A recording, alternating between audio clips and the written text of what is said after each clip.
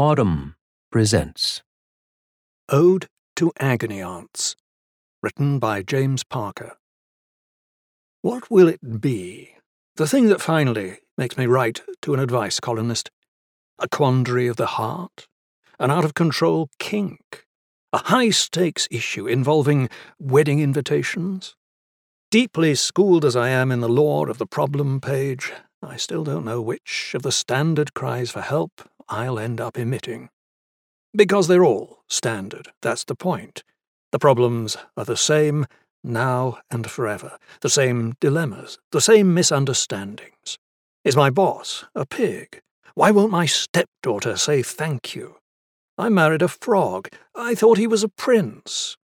They loop around. They rhythmically recur, albeit touched with the flavour of the times. Help, my pandemic crush feels so real. And the problem of all problems, the old chestnut. Why am I doing what I'm doing when it's so obviously bad for me? St. Paul put this one best in his letter to the Romans.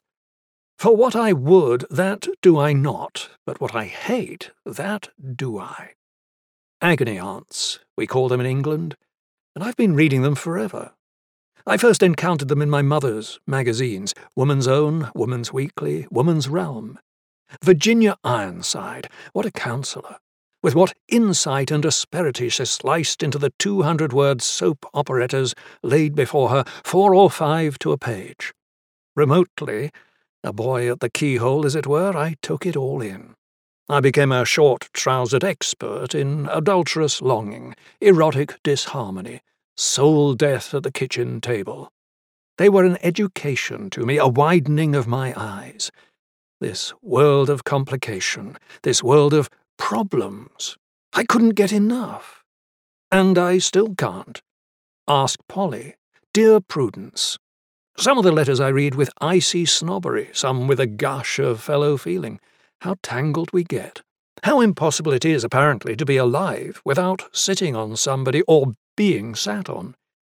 Is it freedom you want? The swingers have their problems too. I love my poly lifestyle, but the constant sex has one big drawback. And then, in a different tone, in a different font, the problem is solved. The advice is given. Setup, punchline. Tension, release. One of the purest thrills for the problem page addict is the discovery of an unreliable narrator, an advice seeker whose own flaws, glaringly revealed in their letter, are somehow obscure to them. We can barely wait for the columnist to straighten them out. Your sister is quite right. You behaved disgracefully. Voyeurism and schadenfreude. We know our baseness, we who lurk in the problem pages. But we're also holding out, childlike, for something beautiful. The idea of a consummately wise person who can take us in hand, who has all the answers, who will know what to do when the weight of our situation exceeds the load-bearing capacity of our psychological frame. Because it's much to be anticipated, much to be wished for, the day when our problems are over. If you enjoyed this production, find the best long-form articles read aloud in the Autumn app, available now for iPhone and Android.